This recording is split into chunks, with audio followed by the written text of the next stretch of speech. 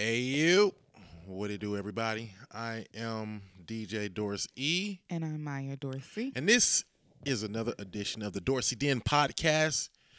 Yeah, get back on that Zoom caller. Get back on because we getting worst. We getting worse. I'm about to say you didn't put a T on it. Worst. Yeah, we getting kind of bad with this coronavirus He thing. pushing towards purple Ohio, in Ohio. Yes. in Ohio, certain counties. Certain counties. Yeah, I think certain The places. governor came on today. I didn't. Of course, I was at work when I got the notification that he was coming on, but I don't know what he said. I think he said that. Y'all keep it up. Yeah, basically like your mama said. Y'all keep it up here. Y'all gonna be on punishment. Y'all gonna be back on lockdown. But truth be told, I think we need a hardcore lockdown.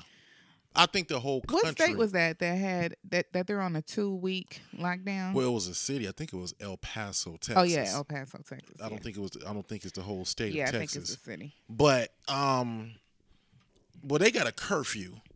I think everybody has to be in by, I don't know, 9 o'clock, 10 o'clock. I don't I know. just don't know. I haven't read it, so please don't jump down my throat, listeners. But I just don't know what a curfew is going to do. Yeah, I don't. I haven't seen Versus the whole just outline. saying everybody that can work from home, work from home. Nobody's moving for the next 2 weeks. I mean, because it was a country. In South America that we just heard about. Yeah, like they couldn't do Chile, Like Chile. they couldn't do nothing. nothing. And if even the you- police had to Give you a permit to go out. Yes, that's what it was. Because we was talking to a guy, That's what it is. Yes. actually a chaplain. He's That's right. That's right. He's from Chile, That's right. and we were just talking to him, trying to understand, because I don't know why my geographics has been off. I thought Chile was in Europe. No, I just ain't heard the name Chile in so long I forgot where it was at. Mm-hmm. But he's from Chile, which is in South America, and he was talking about American lockdown really ain't nothing to Chile. And I don't know about the rest of South America, but he was talking about specifically where he's from. And he said you can't even leave the house unless you got a permit from the police. And you only get 2 passes per week to Per go to week. to the grocery store. Outside of that, you in the house. You in the house, so you better get everything you need. Unless you are an essential, like a grocery worker. Yeah. But everybody else is kind of like unemployed. Yep. If you are a hard labor, Yep. you can't even go. You can't even. There is no work for you right now because everything is on shutdown. That's what he said. And I don't want to be insensitive because it's easy for me to say we need a hardcore lockdown like that. But then I can work from home. You can work from home. Our kids can do school from home. But everybody ain't got the type of job where they can work from home. Or it gets the home structure, whether it's space, whether it's social, emotional support. Because we got it good here in Ohio and some of these other states outside of like New York. Yeah, and these big cities where that you're not crammed, packed in on top of each other. Mhm. The fact that we have Wi-Fi access that, knock on wood, works pretty decently. So, I mean, there's certain factors that go into you being able to work from home efficiently. I think people do it the best they can, of course, but efficiently work from home. Mhm. It's not just go home. Like it's other factors that tie into it. Yeah, it's not easy. I remember when we first started this working from home stuff. This whole quarantine thing, I should say. Mm-hmm. Yeah, I was struggling in the beginning. I was struggling to work from home because it's like I felt trapped, and I'm an extrovert. So, but now I think I'm feeling a little bit better. But last week, now we'll come back to that. Last week, we didn't record. No, we did not. Our apologies, but there is a good excuse. Very good excuse. So, And I will say that, our goal is to record and have something out every Wednesday, except for certain seasons, whether that's like we're on vacation or it's the holidays. Like after we reach a certain point, probably in November, we'll probably be off until January. Probably from Thanksgiving to New Year's, we'll probably be off. we will. I don't know. We did last year. I think we took like a holiday break because we went on the cruise and all of that. So like we didn't come back on till like January. We ain't got no excuse this year. Right. Well, kind of, sort of, we do, but you know. Yeah. But we try to be consistent. That is our goal, to release something every Wednesday. But things happen, whether it's schedule conflicts or something going on with the kids, or a you conflict, or so situations. about 2 Saturdays ago, it's Saturday morning. I wake up in the morning. For real, a whole animation. Yeah, they got to know I yawn. Okay. It was one of those long yawns. You know how a dog, when he yawns, my God, his tongue come out his mouth and it's curled up. A lion yawn. Go ahead. It was me. Like I had one of those type of yawns. So I can't. You like, my stomach hurt, and I'm like, because I sleep in on Saturday. Saturday is like sacred to me. Mm-hmm. I don't like to do anything before noon on Saturday because I like to sleep in to about 9 or 10 o'clock in the morning. Mm-hmm. And when I say woke me up out my sleep in pain, yeah. Yeah, so you woke up and was just like, my stomach is hurting. So I'm like, we trying to figure it out to the point where I'm like, you want some Pepto-Bismol? Like, do you need to just let one big one out? I can't. And I was like, it doesn't feel like my stomach. Mm-hmm. But okay, give me, you went and got the Pepto. So then you like, it don't feel like it's my stomach, but it's in the stomach area. My abdominal. Yeah, so I'm like, I don't know. Like, I don't know. Then when you hit me with, I think I need to go to the hospital. Whenever you say that, which is very rare. Very rare. Because I hate the hospital. I'm like, okay, is that serious? Like, maybe you just need to go drink some apple juice and maybe it just explode out. The pain was just different. So I'm like, all right. And I had something to do that day. I don't remember what Jade had an appointment. Yeah, Jade had an appointment. So you were supposed to take her initially, but I ended up taking her. So you go to the hospital. Mm-hmm. They had to do a MRI. Was it an MRI? Yeah, they had to do an MRI and comes out.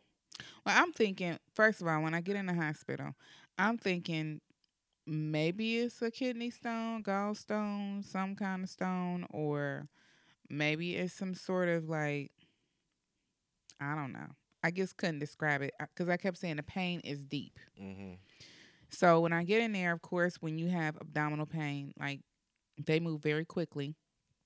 Anytime you have chest pain and abdominal pain, you're going to be seen quickly. Okay. And so I get in there. Thankfully, luckily, this was 2 weeks ago, and the hospital was fairly empty. The ER was fairly empty. And so got back with no problem. Of course, they go through a whole history of questions. Now, in February, I had a partial hysterectomy where I had my uterus removed. And so I had to go through all of that. Well, and you was down for like 7 weeks? I was down 6 weeks. And, okay. So once they take me through the MRI, send me back. Luckily, because I was about to eat, I didn't eat anything that day, that morning, because it was early afternoon, so I hadn't eaten anything. And they were like, good, have you eaten anything? I was like, no. Thirsty than a mug because they're like, well, you can't drink and eat anything because we don't know what's about to happen. So I'm in there like, oh, my God. They come back. They're like, okay, we're going to do an ultrasound. We found something on your ovary. We're going to do an ultrasound. Now, mind you, like I said, I had a partial hysterectomy in February. About 10 years ago, probably 11 years ago, after I had Jade, I had an issue with my right ovary and had to get my right ovary taken out in between Jade and Noah. Like I said, Noah was born with one ovary. With one ovary, no complication, no problem. Crazy. So all I had left after Jade was my uterus and one ovary. So they say, well, there's something on the one ovary that's left. All my other body parts is gone. Okay? So they do a ultrasound, look at it. They're like, something's on it. I think this is the source of your pain. We're going to have to do emergency surgery. I'm texting you like, they're talking about doing emergency surgery. You like, today. Well, anybody that knows me, go ahead. In my selfish mind, and I kind of had a right to be selfish, but if it comes to you or my family, I gotta, But I was off for 4 days. I was off Monday and had Tuesday off. I'm like, Lord, I already got these days. Because what was it, Columbus Day? Yes. It was Columbus Day, and I was just like, you know what, I'm going to take that Tuesday off. I got so much time I got to use that I'm like, you know what, I'm going to just start burning this time. I'm going to take off Tuesday, too. Man, I'm like, I ain't going to front in my mind. I'm like, gosh, what is that? Okay, I'm like, in my mind, if I got to use this time that I planned just to chill, I'm like, gosh darn it. But I would have done it.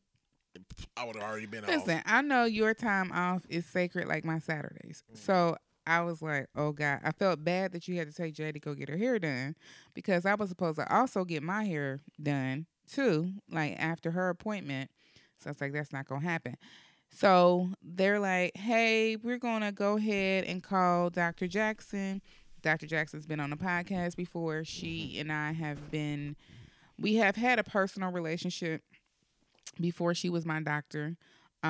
She is my friend of my godmother's, and that's how I met her. And been my doctor ever since. And so we have a relationship. Mm-hmm. She was on call. She was not on call. Yeah, she wasn't on call. She was not on call. Mm-hmm. And so they were like, well, we're going to try to get her on the phone, try to figure out what's going on, because every single surgery, I have had a history of fibroids since I was an adult. Oh, yes. I mean, literally, like from the time I turned 18 up until now, I have had some sort of issue with fibroids. Mm-hmm. And so I'm fortunate that the fibroids did not prevent me from not being able to have children. Because they can really prevent my fibroids. Not you. My fibroids. I call you Fertile Beach. Well, I mean, thank God, but that's not everybody's situation. Mm-hmm. My fibroids initially, when I was 24, had this pain that made me drop to my knees constantly. Remember that? I'd be in church or whatever, and I'd just be like buckled over with these sharp pains. Oh, I thought you was worshiping. You and I ain't gonna say his name. He knocked you upside your head. But came out the spirit and said, oops, my bad. Are you okay? Somebody hit me at church. We were in praise and worship. Hits me in the forehead. I go down because I'm holding my eye like, am I bleeding? You looking all straight face, trying not to laugh. I'm like, am I bleeding? You like, no. So when they come out of air quote worship, ask me like, I'm sorry, you okay? Dude, I could have lost an eye by now. Like, seriously? So anyway, when I was like 24, I had fibroids in my uterus, inside the uterus. And so they had to be removed, which as a result, I was told I would never be able to have vaginal births. I would have to have C-sections. And thankfully, I had 2 successful C-sections. However, in between there, constant issues with fibroids.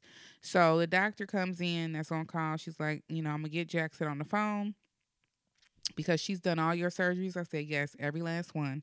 And I'm talking about, I've had a total in our marriage of maybe like 6-7 procedures between the C-sections and the myomectomies, the ovary being out, the uterus being out, maybe like 8. My stomach is like a road map. I have all little cuts and marks all over my stomach from all these different procedures. But you know what the good thing is about that is surgery. I would say probably like technology has gotten so much better. It has gotten so much better. You can't, like, even what they just did, I can't even see the incision. Yes. I mean, it has gotten so much better in the last 16 years from when I started to now. I don't know how they go up in there, but it's a robot, and they poke 3 holes in your stomach, and then they take the robot in, and that's how they clip it, and then they pull it out of your vagina. Mm-hmm. It's kind of how they pull out the parts that's cut. They pull it from your vagina. Are you serious? Yeah, how they gonna get it out? I thought they pulled it through the cut that they made. I mean, it just depends on what it is, but my uterus, they couldn't take it out of those holes. I did not know that. They couldn't take that big old uterus out of that little bitty hole. I don't know too much. Because you get a cut on each side of your stomach, left and right, and one down your belly button. And they insert it in the machine, and they looking on the screen, and the machine, the little robot is going, they manipulating it, and then they clip it, and then they pull it. Only if they could see my face right now. Anywho, the life of a woman. Men are so lucky. But long story she should have never told Adam to bite that apple. I'm telling you. Long story short, I mean, I was in a lot of pain. On a scale of 1 to 10, I was a 9. I was in a lot of pain. And they were like, Jackson is not on call this weekend. We can't get her on the phone. We can give you some pain medicine. And this was a Saturday. Send you on your way. Send you home, and you can follow up with her on Monday. I'm like, yep, because nobody's cutting on me. Until you talk to her. Until I talk to Jackson. Because we have a relationship, and she's one. I know she's going to do everything she can to save me, and do what's best for me. So you end up going to go see Jackson on Monday. Yeah, on Monday. Because the thing is that if I lost my other ovary, then I was for sure going in menopause. Yeah, we didn't. We didn't need. You shut up. Listen. You be quiet. We'll come back to that too. We'll circle back to that. You be quiet. So you go see Dr. Jackson. I see Jackson on Monday. She said she looks at the MRI. She looks at the ultrasound because I went to the hospital that she's a part of that network. Pulled everything up. She was like, "Yes, it has to come out." And so I was like, in shock. Devastated. I was devastated. You was so devastated that every time we talked, everything. The only thing was you say to me is, "I can't believe it." I just can't believe it. And I couldn't believe it. I'd be like, my gas sure do need some gas. My car sure do need some gas. I can't believe it. I can't believe it. Because What's for dinner tonight? I can't believe it. I'm like. Because I had just had a 6-week recovery in February. I'm talking about within the same calendar year. 8 months difference. So I just knew in February that this part of my life of having all of this is over. So...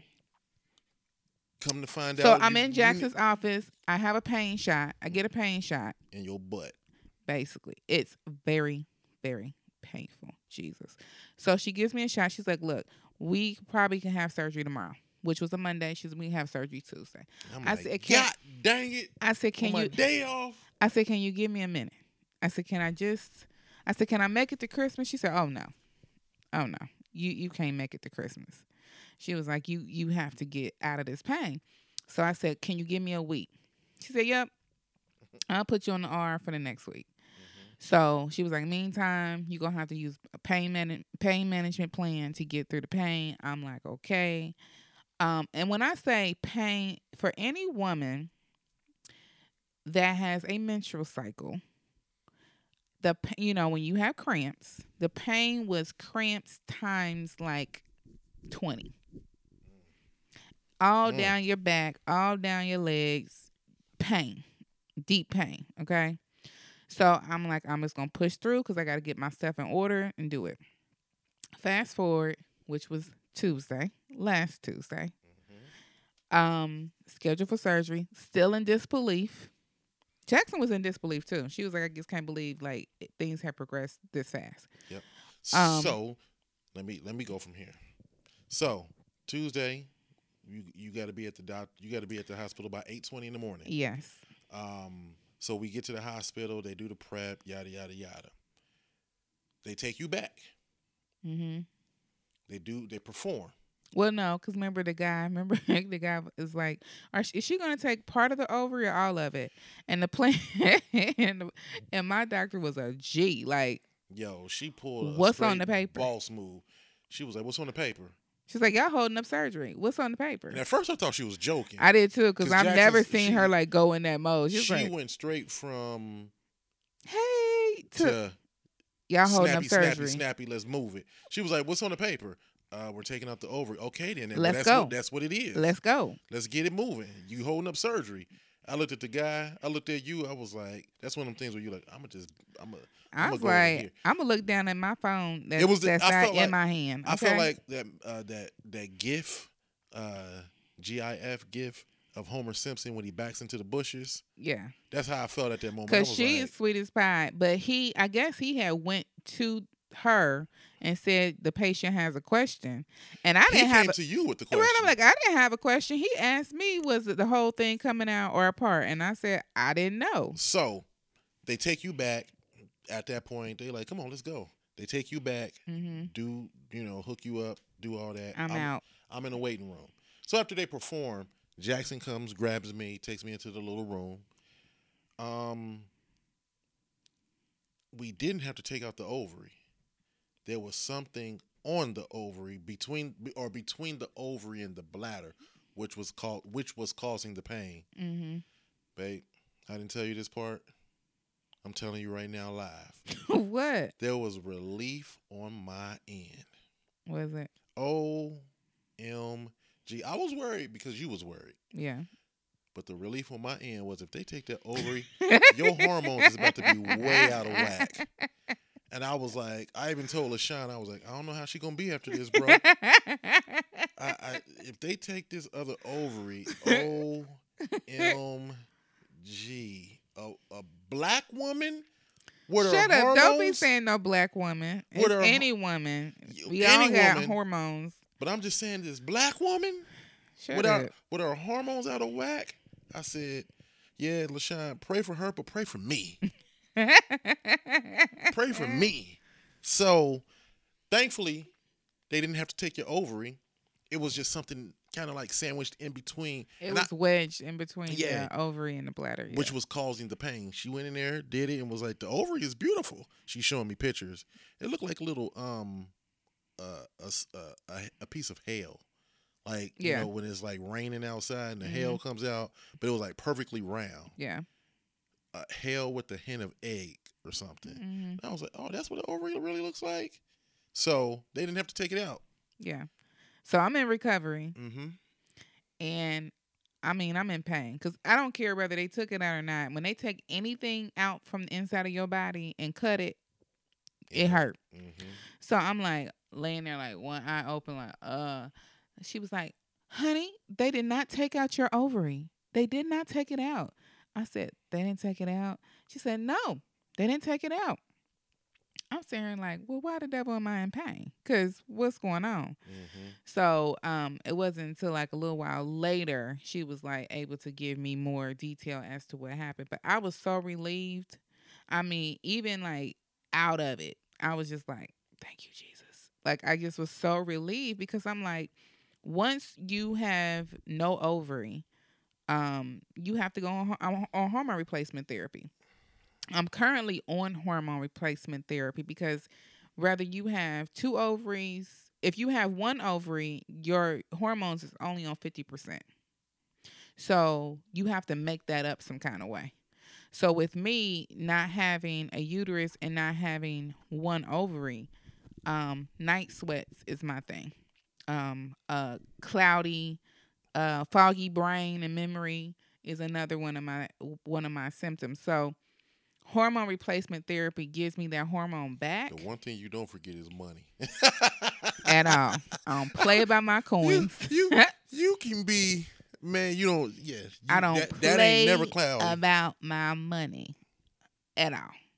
So, I get some of that back through hormone replacement. Mm-hmm. And so, not having any, well, you got to make up all of the hormones, using hormone medication. So I was like, oh my God, this is about to be crazy. So I had to change nothing. I didn't have to change any medicine. I had to add a medicine, take away a medicine, nothing. I was like, thank you, Jesus. Mm-hmm. Came home, recovery time. When I came home, it was kind of rough, but I don't know if that was just because I was just so out of it, in pain and on pain meds. But like right now, like you said, my incision, it's like non-existent. Yeah. Because when I had to, you asked me to take the bandages off. It was 3 bandages that I had to take off. I was like, you want me to just rip them off? Come on, do you want me to yeet? No, I don't want you to yeet. You want me to just yeet? Or do you want me to just slowly pull? He was like, nah, don't slowly pull. I mean, don't yeet. So I'm pulling it off, and then I get to look, and you like, what does it look like? I'm like, I don't see nothing. Like, It's like a little cut. So whatever Slither. type of stitches that they use, I think it's that She used disposable. glue. Oh, is it glue? Mm-hmm. Okay, well that explains it because I'm like, I don't see no thread. Yeah, they and glue it. maybe stitches is a thing of the past. They kind of is because the last few procedures I've had is glue. Okay. Even my C-section with Noah was glue. Because I mean, I think even when Noah got stitches in his head, in his He forehead, got stitches though. was it stitches? Mm-hmm. But He it got was dissolvable. Yeah. Yeah. Yeah. Okay. Because I remember when I got stitches in my eye some year when I was a kid, running on the school playground, ran into somebody, they tooth cut my eye. So I had to get stitches. I had stitches in my chin trying to climb a fence when I was like in kindergarten. But I do remember getting stitches. Then I had to go back for them to take the stitches out. Oh, yeah. Yeah, now, no. Yeah, I don't think they do that anymore. So that's maybe an improvement in technology. But, yeah, when I checked it. And you know what? What I learned with Noah, well, with myself, because remember I had to get stitches after breaking up a school fight about 4 years ago. Yeah, I remember. What they told me, I ended up getting cosmetic sutures in my forehead because it was in my forehead, middle of my forehead. I was like, oh my God, I'm not about to be looking crazy. He said the reason why it was a plastic surgeon that ended up stitching me. He said the reason why people have like stitches, scarring, is because they left them in too long and they did not keep them wet.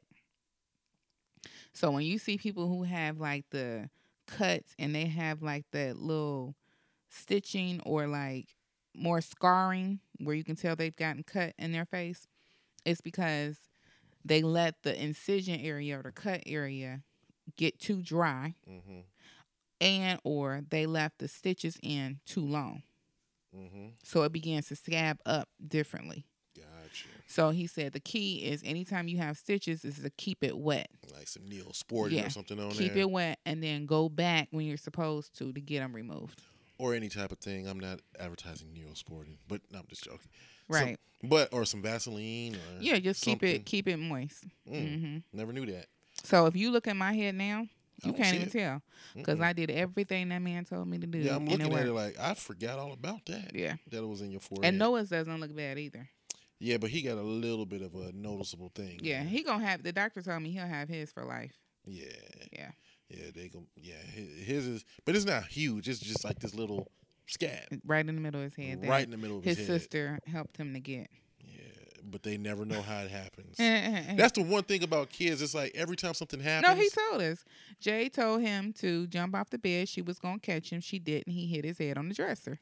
But something else came out later. I don't know. I think the part that she was supposed to catch him came out later. I think it was just he jumped off the bed or something. I don't know. But yeah, kids. But a week later, I'm feeling pretty good. Went back to work yesterday and completely grateful. Yeah. I said it this morning. I'm like, oh, you moving like normal now. Yeah. Because I could tell when you was coming down the steps, it was like one step at a time. Yeah, it's taking me forever to get down. But whatever shoes you wore today, I thought you was hurting again. Because you came down them steps real careful. I was like, man, them shoes, I know they hurting your feet the way you walking. They were. Yeah. Why do women squeeze their feet in the shoes?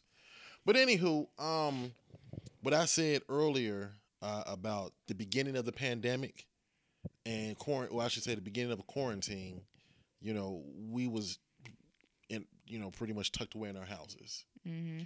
And lately, within the last month, maybe, about a month, I would say, it's just like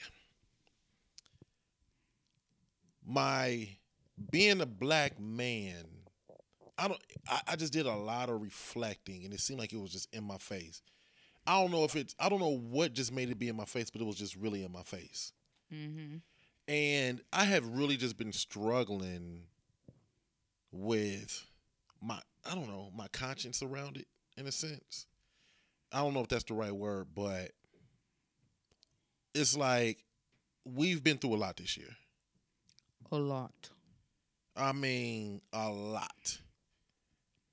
And I don't know. It seemed like it just dropped on me all in just a day. Like, gosh. And we've been saying this for years. Being black is not easy. Mm-mm. And there's been several things that's just been like, why questions? Like, and this is the one that most black people, if not all black people, are probably like, yeah, that's always been the question. Like, what is it about my skin that white person don't like, or somebody outside of our culture? Usually, it's white people. I don't think we really had those problems with Asians or Mexicans or Hispanics. I don't. If it exists, I haven't really seen it. It's less now because what has happened now is that anyone that is not black can have a choice to identify as white. Even Mexicans. Black and brown. So let me say black and brown don't have that option. Mm-hmm. But Jews, for example, was not considered white. You were considered a Jew. Mm-hmm. Whereas now the distinctions are not made, as distinctly as they used to be. Mm-hmm. So like, unless you want to identify yourself and say I'm a Jew or Jewish, let me say Jewish, or say I am Turkish or whatever, you can still identify as fall white. in line and identify as white. Okay. So it's just like those type of questions, like, what is it about my skin? Mm-hmm. And then, but on the flip side, I just been really doing some pondering, because if I can be honest, there's been things that's making me feel like it ain't just people outside of my race that's making me feel this way. It's people within my own race. Mm-hmm. And one of them is one thing that I absolutely hate. And I say I hate, like I it's more than a strong dislike. I can't stand when somebody comes to me because I'm black telling me I should support black businesses. Like, that gets under my skin. And I think I've had experiences, and I'm not saying this is not all, this is all because I have businesses that I support to this day that are black. However, I don't support them simply on the fact that they're black. I support them based on they got a great product and they treat me well, and they just so happen to be black. Mm-hmm. But at the same time, I do like to support, but I'm not going to support you based on that fact that you're black. Mm-hmm. I'm just not. I'm going to support you if you got a great product. Mm-hmm. So don't come to me with that mentality of, because I'm black, you black, we should support each other. No, I don't expect you to support me if I don't offer a great product. Right. You know what I mean? Like, it's really not even fair. I have this Chick-fil-A model in my head. Like, I don't know where Chick-fil-A get their people, but I think every business should kind of model their customer service after them. Polite, on time, quality product, polite, and I don't know. It's those two things alone that just make me want to come back. You got a quality product that's quick, and you don't fast service. Yeah, fast service. You don't cheat me out of my food, Mm-hmm. and it's consistent. I can't tell you one time that I had a bad experience at Chick-fil-A. I had one time where I was like, okay, I got a sandwich. This was a couple of years ago. I got a sandwich, and the meat was just, the chicken was really small. Like, you had to open the bun to see the meat. It was almost like they put a nugget on my sandwich. they knew they was wrong when they put it on there. So I was like, where the rest of my sandwich? Where the rest of my chicken? Told them. They made it right. Okay. I ain't got no problem. No questions asked. Oh my God, sorry. They probably just had it out of a system, putting meat on the bread or something. But anywho, yeah, that's something that's been kind of like bothering me, because and this is, don't get me wrong when I say this. I'm not saying this is all black businesses. However, when I used to try to support those people because they black, I'm black. Okay, cool, I got you. And it be those that do me wrong, or I don't get the product that I thought I was getting. You know what I mean? Mm-hmm. So that alone was just kind of like, and I'm not saying it was one person. I'm not saying it was two. I'm not saying it's five. There's been many cases where this has happened. So it gets up under my skin because it's like, okay, if I take my business elsewhere, then it's like, oh, I'm hating, or you didn't give me enough chance. Look, I work just as much as you work. My dollar, I got to make it count. Mm-hmm. And I really wanted to go over here in the first place, but I really was like, I really want to support you. And this thing has been over and over and over where I was just like, you know what? Bump that. And I know people are gonna get upset about me saying that. But the fact is, we hear it amongst our own people that they've had the same experience too. Yep. So it's like, and I think that's the other thing that gets on my nerves too, because, oh my God, these kids are making so much noise. I done text them 100 times to hush and hurry up. They're making a ton of noise. But I think when we call out our when we call out dirt, Mm-hmm. people get upset. Like, you shouldn't be, like, right now, I probably shouldn't be saying this out loud.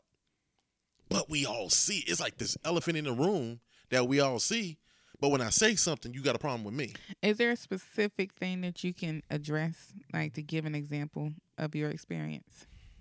Painting. Okay. I don't know if I said it on this podcast before, but we hired a guy. I almost want to say the business name. I don't know if he still got that business name, but it was very Christianese. It was a very Christianese name. Christianese. Yeah, like the name was just like, For Your Glory Painting. I don't remember what the name. I remember what the name is, but I'm not gonna say it because I don't know if he still got that name. I don't even remember, but go ahead. I do. I remember the name. So, people be going to Google that. Let me see who that was. So he came and painted our house, painted a room in our house. Mm-hmm. I think it was being the master suite. Yeah. Mm-hmm. And this was, so this was probably about 10 years ago, more than 10 years ago. Mm-hmm. It's like 2008. And you still bitter. I'm still bitter. Beck, can you turn your iPad and stuff off, please? Yeah, I thought this. Seriously? No, that's my iPad over there. This is way over there. But anywho, he was like, and you heard great stuff. I heard great stuff. Like, he does a really great job. But I think our standard was a little bit different. So yes, you know how meticulous I am. Yeah. So he comes, he paints the house. I mean, he paints the room, but he paints the room and the like he was supposed to paint it one color. I think it was supposed to be brown. When he painted it, he got the baseboards. He got a whole bunch of brown on the baseboards. Baseboards was the same color as the wall. And literally. So when he gets finished painting the room, he hits us with, "Oh, all y'all got to do now is paint the baseboards white." He did.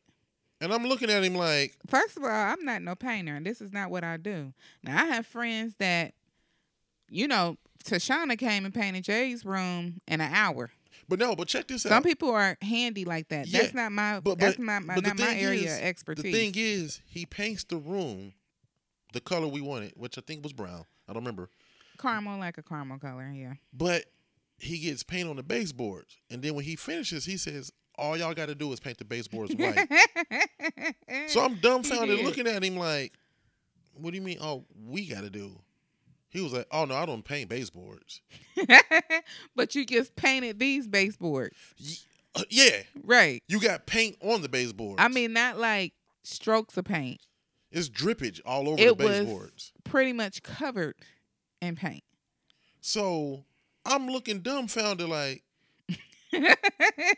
huh? I've never in my life heard that.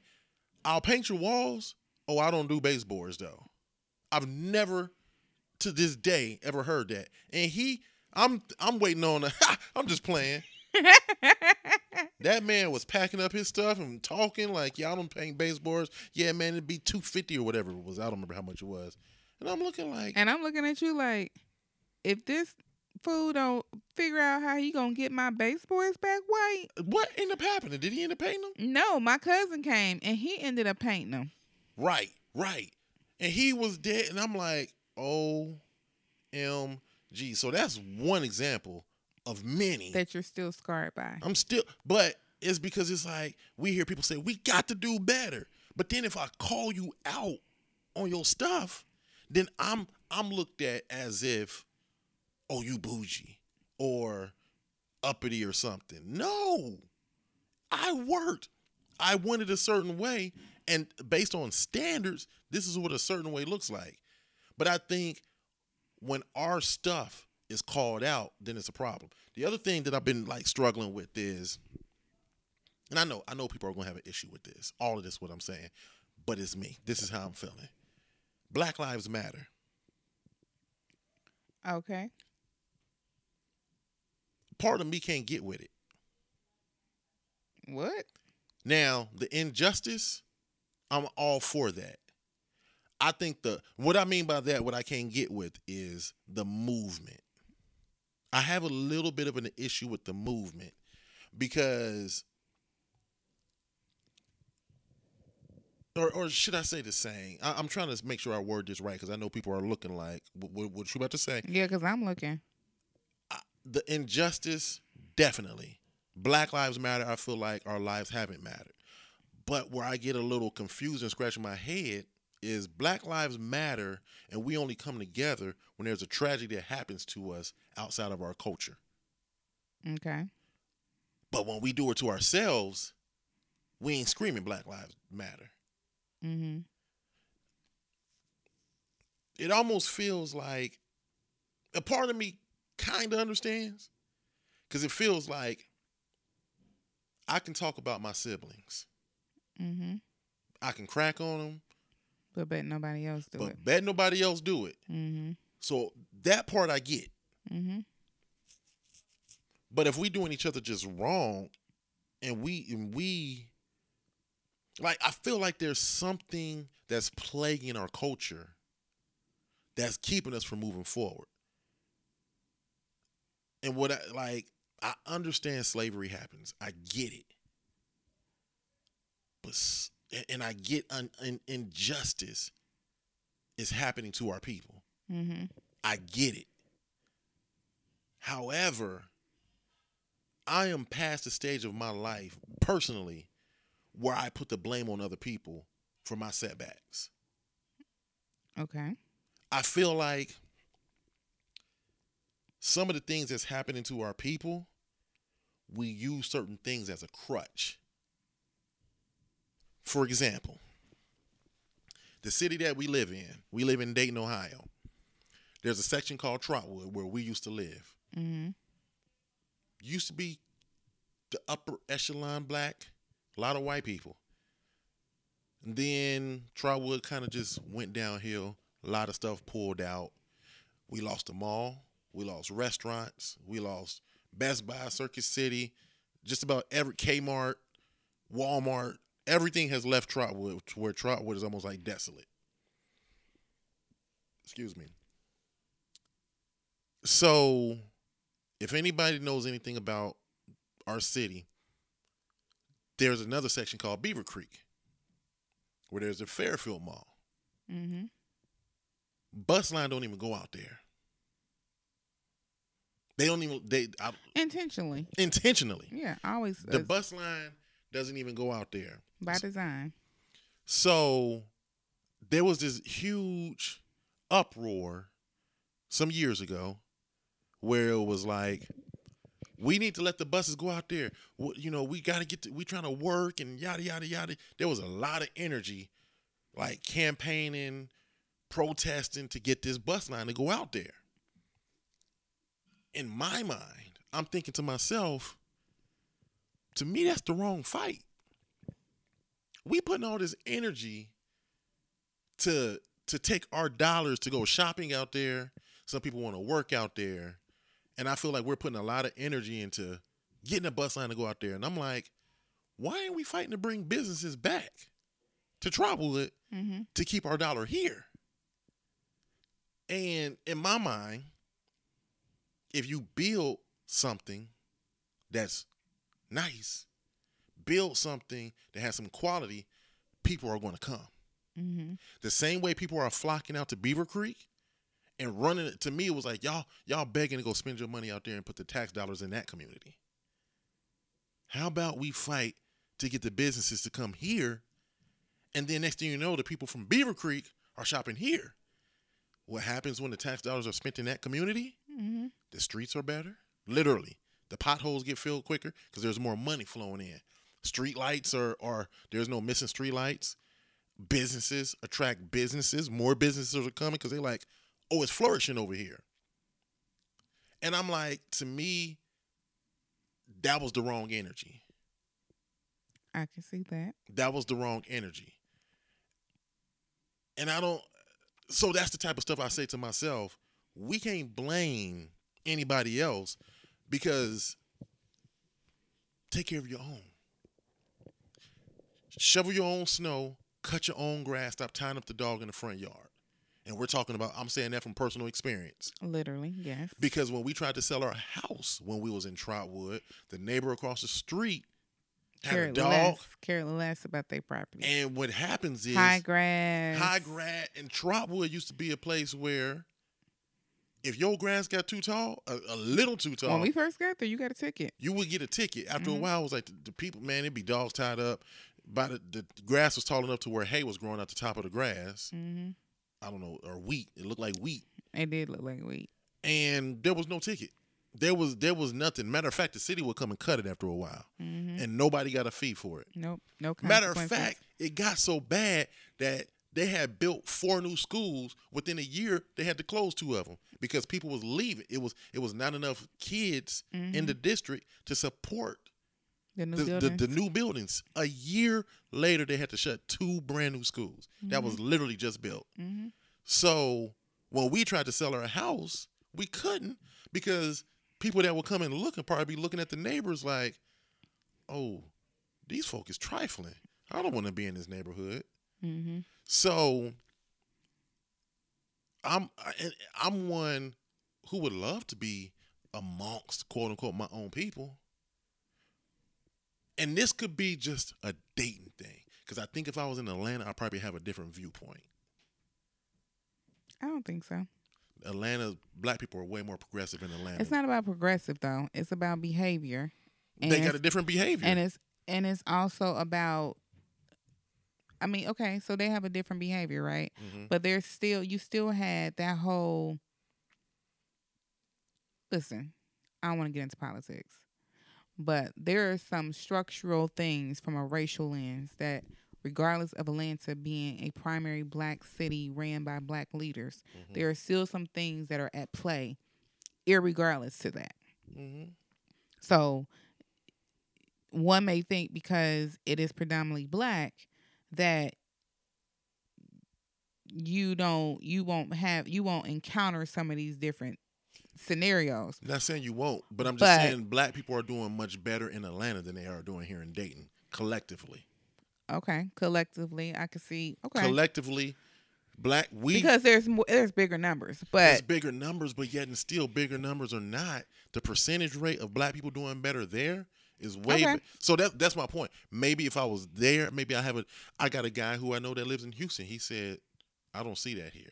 Houston is very similar to Atlanta. Yeah. So he was like, I don't. The way you're describing it, I don't see. So maybe I'm like, okay, you know what? Maybe it's my geographic area the reason why I'm feeling like this. You're referencing black businesses and the success, or I mean, like, what's your point? Like what I just described about Trotwood and how I feel like stuff about economically speaking. Maybe I'm feeling that way about that. Injustice, that's this whole country. That's the whole It's country. a whole social justice piece. Absolutely. Yeah, that's the when I systemic racism. systemic racism that's existing everywhere. Economically, I think you got different patches where black are more thriving in certain areas than they are in others. So that's the difference. And then there was one more thing that I was feeling that I was just like, this is the survivor's remorse. And LaShawn had to tell me, like, you got survivor's remorse. I hate the fact that you start doing better in life, economically, socially. And then there was a point in time when I felt like I had to hide who I'm becoming. I started feeling guilty. Like there are things that's happening in our lives right now where I've said I feel unworthy. Mm-hmm. I don't feel qualified, but it's great things happening. Mm-hmm. And I really now this is the biggest thing that's been bothering me a lot. And I'm like, why do I feel this way? I feel, and I'm just being honest. This is me. I ain't saying anybody else. This is me. I would feel like when I get around, because where we live at now is you can spot a black person like a sore thumb. Mm-hmm. There's not many of us here. So I said that to say when I do get around a lot of my black peers,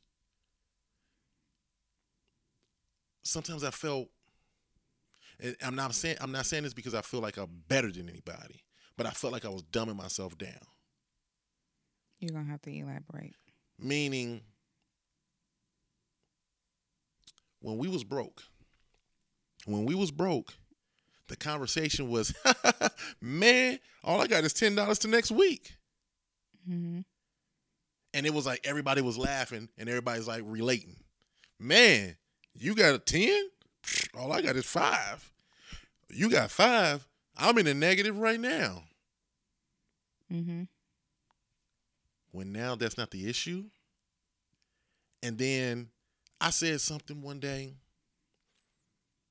This was about 2 years ago.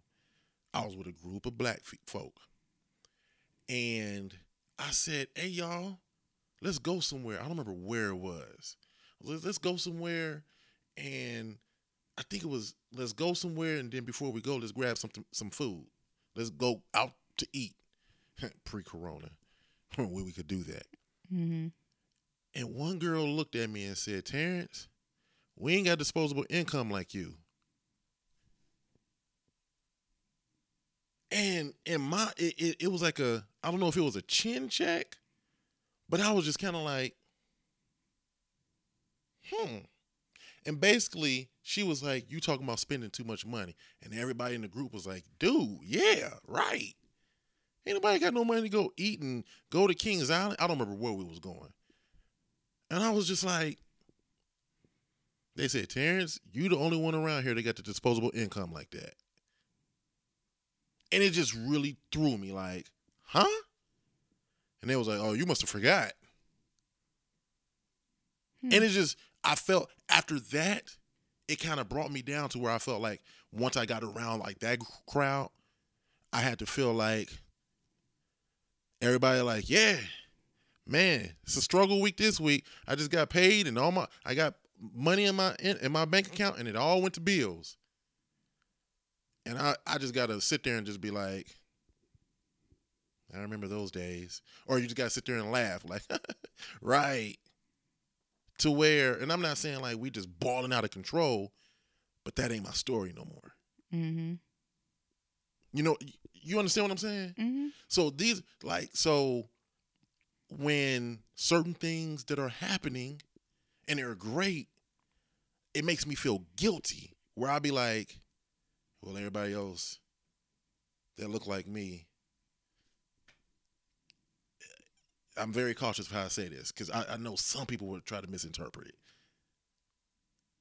Some people will probably be like, I feel guilty because I don't want people to be like, oh, well, Terrence out of my league or them Dorseys out of our league anymore. But you basically don't want to outgrow your friends and associates, and our lived experience has changed. It has changed. And so sometimes, to your point, my sister, her best friend and her have been best friends almost my whole life. Mm-hmm. And I'm 40. So my sister's best friend has literally watched me grow up, literally. Mm-hmm.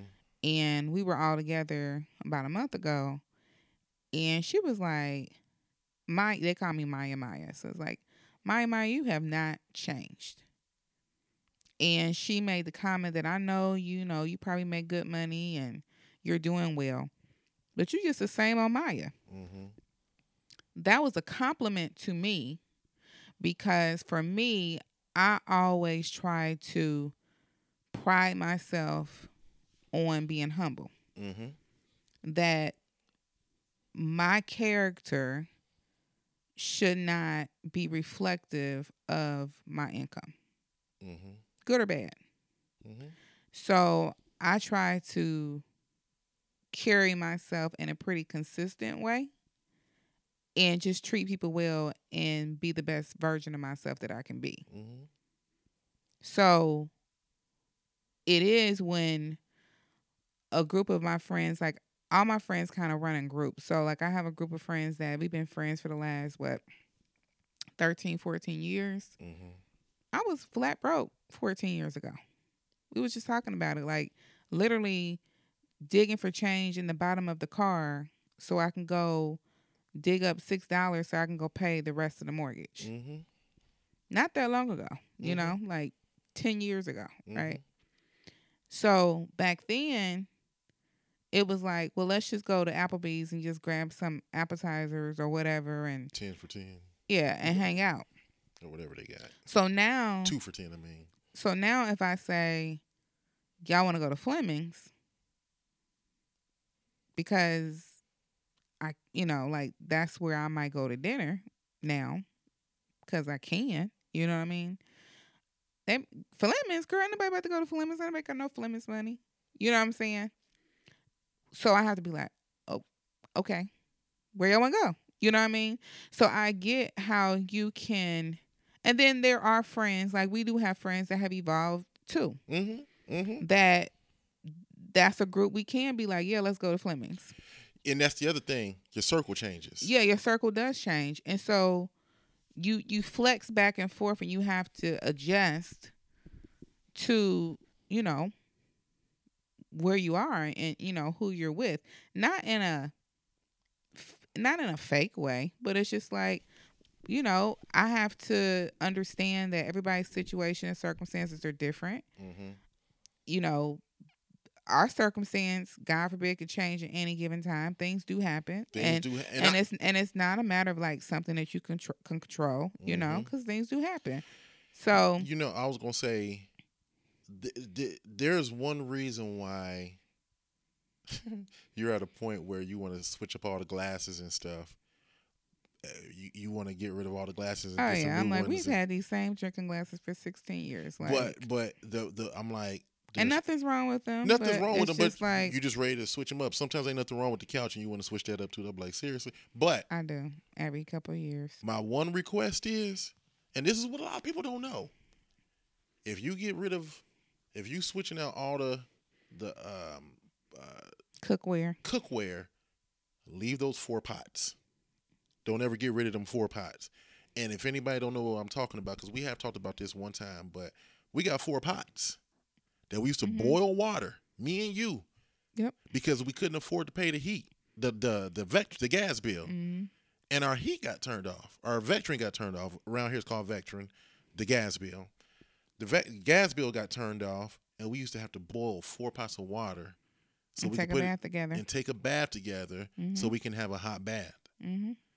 So that's one of them things to where I'm like, we've been married for 16 years, and I refuse to get rid of them 4 pots because it reminds me of what we went through to get where we're at. Mm-hmm. And see, a lot of times what I think what a lot of people don't understand is they see the glory, but they didn't see the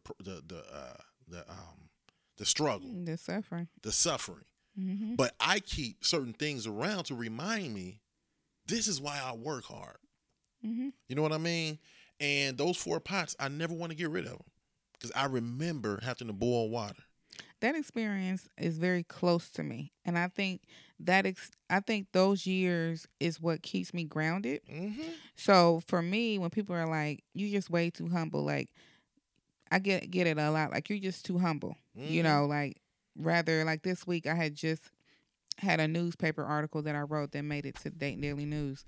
Typically, I just don't talk about myself. You know, I do stuff and I don't even go back and revisit it. Mm-hmm. You know, rather it's I did a PBS series, never went back and watched it. You know, um, did a interview on the local news about a month ago. Mm-hmm.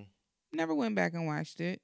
Articles, never go back and read them. You know what I mean? Because it's like God has given me extraordinary opportunities, continuing to give me extraordinary opportunities. Mm-hmm. I realize that it's Him completely. Absolutely. And that I am a vehicle for Him, you know. And so, because of that, what I'm bragging and boasting for. And so, you know, I struggle with that because people say, well, it's not bragging and boasting, it's just sharing. But it's a thin line to me between a person bragging and a person sharing. I think throwing it up in your face and saying, almost making it seem like, ha, look what I got and you don't, then that's bragging. But I mean, I guess for me, my experience, anybody is a couple paychecks, a couple jobs, you know, a couple situations away from struggle. Mm-hmm. And so, period. I mean, the richest of the rich. Something can happen medically, anything, and you can be back to the bottom. Mm-hmm. And so I just try to keep myself grounded in a way, and I think it keeps me relatable to people Mm-hmm. where they don't feel like I'm being critical or judgmental or I'm too high and mighty. So when you talk about a little bit of survivor's guilt, I don't necessarily have survivor's guilt because I think that experience is so tangible for me that I carry it every day. Mm-hmm. And every single day. And I'm always completely humble by any other opportunity that's extended to me, you know, because it's just like, wow, you chose me or you asking me? Because I'm still in that frame of mind of the struggle days and the hustle days and the grinding days. So it's like when somebody sees you worthy of certain experiences and opportunities, it's so humbling because it was like nobody saw anything of me 10 years ago but struggle. Mm-hmm. You know, so for people to say, wow, I really look up to you, can you be my mentor? I'm like, who are you talking about? Me? Who, me? You know, but it just shows the growth. I mean, it's one day at a time, it's 1 hour at a time, 1 second at a time, Mm-hmm. of literally just living and just trying to be the best version of yourself every second of the day, and then hope that people can see God in you and see the good in you in that effort. Mm-hmm. So for you, I mean, when you were like, because you just shared this with me like not too long ago, like I'm kind of feeling a little survivor's remorse, you know, that I have outgrown certain situations and I feel like I don't necessarily fit neatly in certain circles because, you know, things have evolved and things have changed and business has grown. Mm-hmm. But I'm like, no, you work for every second of it. You work for every penny of it. You know, the suffering that we went through, people don't even really, I don't even think our parents truly know the depth of the suffering. You know, it's even to this day when I get in the car and I turn the ignition and that mug starts, Yeah. I just have like a grateful feeling. Because I remember we had this conversation the other day. I remember coming outside from work and my car was gone because it got repoed. Gone. You know what I mean? Like, bye-bye. I remember those days. So where I have to remind myself, and I just told somebody else this the other day, girl that I know, she's like started her business and things are starting to, you know, pick up for her, and she's noticing things. and I had to tell her what somebody told me. Oh, you're experiencing growing pains. The people that's around you that's starting to act a little bit different or starting to quote unquote, call you out on stuff. And she's like, why are people acting like this? I'm like, you experiencing growing pains. Your circle is going to change. Mm-hmm. Your circle is going to change. And to be quite honest, even though my circle has changed and is changing, is constantly changing, and the people that I thought was going to be around for life, is not, or we just, we talk here and there. It's one of those things to where I'm like, I miss those days of when we used to just kick it all the time. We all be broke together. Not even that. And I know I'm just thinking about a particular group. Like we would all be broke together. Yeah. Like I got about $20. What y'all got? About 10. Like on a Sunday after church, it's like, okay, we can get some Little Caesars pizza. We ain't getting no. Or let's go to the grocery store. I can make this. You can make, and it's like it was fun, and so you don't want to lose that bond and that connection, but. Sometimes people see it differently, and it kind of forces you in different directions. Yeah, it's like with my schedule pre-COVID, you couldn't really find me unless you was at a party somewhere. I mean, that's what I think. That's what has kind of attributed to your. Because I don't kick to it like your that. friend group. Because I'm working all the time. Because honestly. In terms of friendships, like, our circle has not changed much. At least mine hasn't. It hasn't changed much. No, you still got your solid core. Yeah, it hasn't changed much. Now, I've added people on, but I still rock with the same people that rocked with me 10, 15 years ago. But for you, on the other hand... My circle has completely changed. Really have a circle because you're never at home. For real. Always working. But, So, and the last thing is this. I'm becoming comfortable, or trying to become more comfortable and accept where I'm at, and also understand there are some people that I found this too. Some people watch me from a distance, and I know they watch me from a distance because some of the things that they say to me. And I'm one who's always willing to share. I'm going to tell you somebody that I really, really, really feel. Maybe everybody didn't see it the way I seen it, but it goes back to James St. Patrick. He had a best friend named Tommy. Obviously, Tommy killed his girlfriend or whatever, but if anybody knows what I'm talking about the show Power. There was something that I felt that I was like, ooh, I feel that so much. The scene where Tommy and Ghost, James St. Patrick, met up, like in his, field. I don't know what it was. When Cedric the Entertainer was shooting at him. Mm-hmm. And Tommy was like, so you just going to leave me behind? He was like, you got everything and I ain't got nothing. And Ghost looked at him and said, you chose this life. I tried to bring you with me.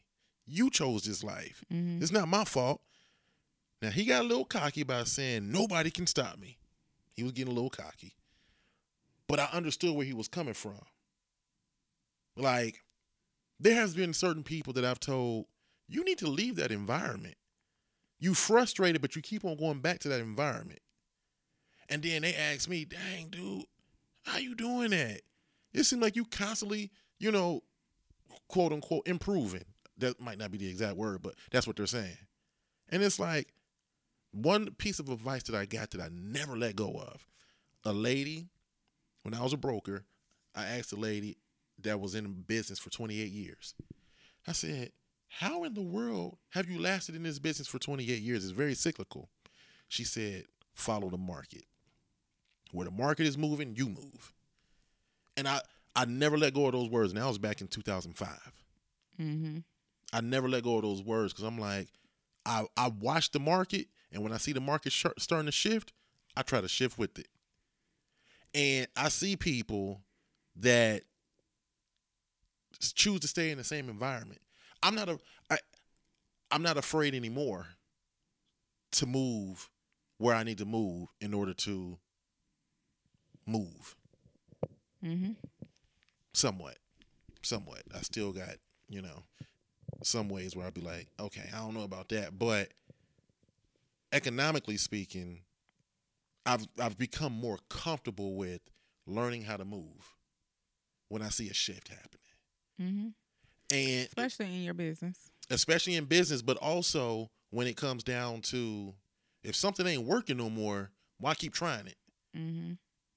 Maybe this thing has run its course, or it's run its course with me, or I've run my course with it. You know what I mean?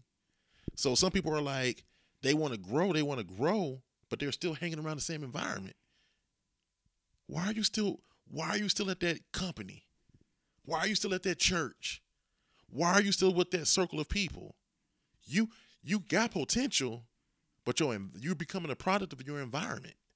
You need to. So I felt Ghost when he was like, "You chose this life. I'm trying to get out the drug game. I'm going legit." And he kept on telling people, "Look, I'm going legit. Ghost is dead. It's James St. Patrick now. I do my business legit." And I felt him when Tommy was like, "You got everything and you leaving me behind." He was like, "You chose this life. I tried to bring you with me." Mm-hmm. So I felt that because I'm like, there are certain people that's in my brain right now that I know that are like, "Dang, dude, you used to be with us." But I'll be like, y'all chose that life. And I tried to tell you, look, move this way. And they still decide to do certain things the same way they've been doing it, and they get the same results. And then they frustrated. And they look at, and I hear the comments of, "Dang, T, I'm biting my tongue right now." But it's like, I'm trying to become more comfortable with the progression God has provided in our lives. Oh, and I was going to say, we didn't choose the path of struggle. Sometimes you just have to go through to get to. Yeah, and some of the decisions that I made. And some of them were poor decisions, that you have to, get through to get to the other side on. But that's a part of growing. That's a part of maturing and all of that. It teaches you.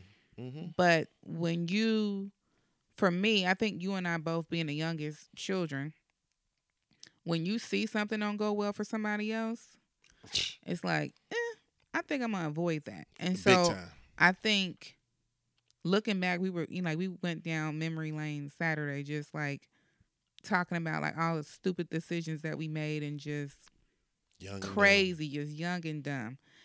And, but that's part of the story. And that's part of the reason why in 2020, we can be in a situation where we're making some of the decisions that we're making now and having some of the experiences that we're having now, because when we were 20, we act 20. We made some just dumb decisions. And so it's all about growing and becoming better. Mm-hmm. And that's why I would say to you, don't have survivor's remorse, because every situation was a lesson. Every situation should have made us better, made you better. And so that's called wisdom. That's called living. That's called experience. Mm-hmm. And just like with our parents, there are some things that they had to go through that now they can look back and tell us, y'all might want to avoid that, step over that, turn left, turn right. And so we're in a situation raising two children that we can also guide them, but we can also understand when they don't want to be guided. Sometimes you just got to bump your head and make your own mistakes. You have to get your own scars. And so when you come out of that and things start to turn and you're just wisening up, you're just becoming wiser, you can feel like you're evolving and you're growing and you're moving and everybody ain't coming with you, And that's the thing. It's we look at, Tyler Perry talks about how friends are You got your roots, you got your leaves, and you got your branches. Mm-hmm. And I think we make every person that we come in contact with automatically our friend, and we make them our roots. Because roots are there forever. Mm-hmm. You know, you got your branches that's pretty strong that can endure some things, but you got your leaves that fall off with the wind and change in season. And so I think some of the people who are still around, they are the roots. And you have some people who came in your life for a season and a reason to teach you something. Yeah. And so I just feel like, you know, and you got your branches, which I feel like are the people who, that's there for you, support you, just may not talk to all the time, but you can lean on them. They there for you. So I just think for you, you just have to come to the acceptance that some people are seasonal, some people are permanent, but you just gotta move with time. It's about going with the flow of life. Yeah, and I'm you ain't gonna stop me. No, I mean for sure. Yeah, but no, I appreciate it. I'm just sitting up here like that's very true. It's very true. But that's where I'm at. Yeah. And I had to. I wanted to get that off my chest. Because one thing I'm learning is dealing with my emotions as they come.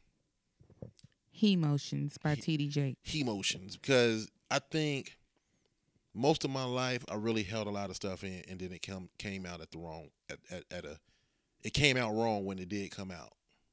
Mm-hmm. And I'm learning how to, as I'm dealing with something, I'm learning how to express it. You're gonna like it or you don't. If I'm feeling a certain way, I'm like, yo, this is where I'm at. I mean, even in our marriage, I've blown up a few times where it's like I shouldn't have held that stuff in, because then it was just like it came out all at one time. You know what I mean? Mm-hmm. So I made a vow to be like, but because when I did get upset and then I had a temper tantrum, it was like instant remorse, instant guilt, instant like, dang it.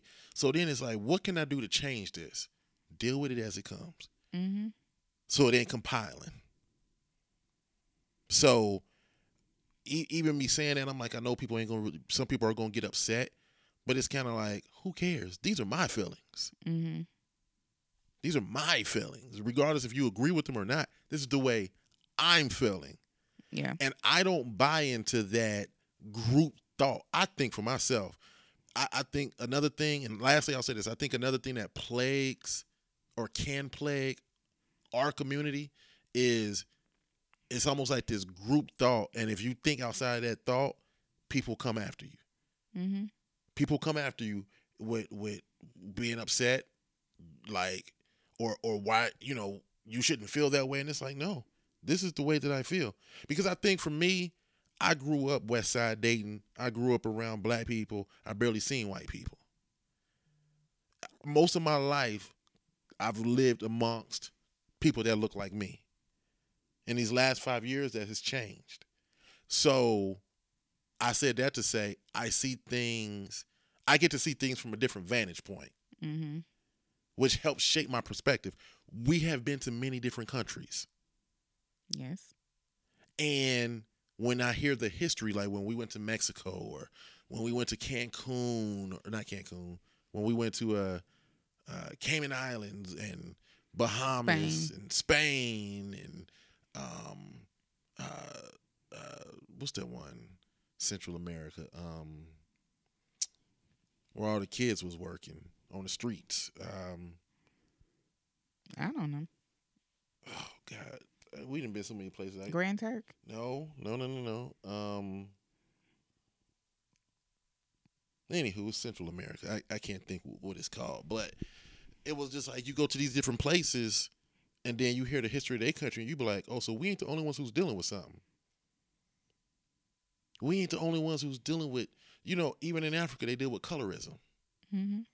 They don't deal with racism like we do. They deal with unless they've been colonized.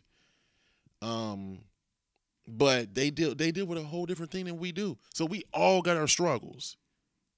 And I'm not saying it minimizes our struggle with certain things that happen to us, but it's like I see things from a different perspective and from a different vantage point, and I'm a very understanding type of person. You know me, I give people the benefit of the doubt in a heartbeat.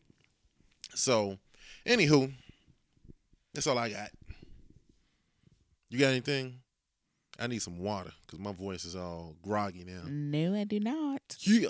So, I am DJ. This is DJ Dorsey. I'm going to need you not. You said my voicemail sound like Nephew Tommy. This is Nephew Tommy, and you just got pranked. By your homeboy Thomas. Who? Yo, Nephew Tommy is hilarious. That dude will push you almost off the edge. And then he'll grab you by your. But it's funny because he has that show on OWN called Ready for Love, and he's totally different. And he's completely different, and it's like hard to take him serious because I'm so used to him being so serious, so silly.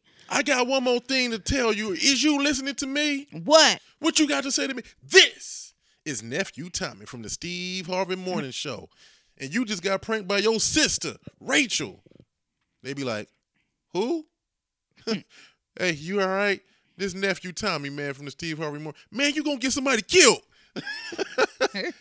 Yep, so I'm DJ Dorsey E. And I'm Maya Dorsey. And this is another edition of the Dorsey Den Podcast. Holla at your boy. Until next time. You forgot your line. It's only been a week. Holla.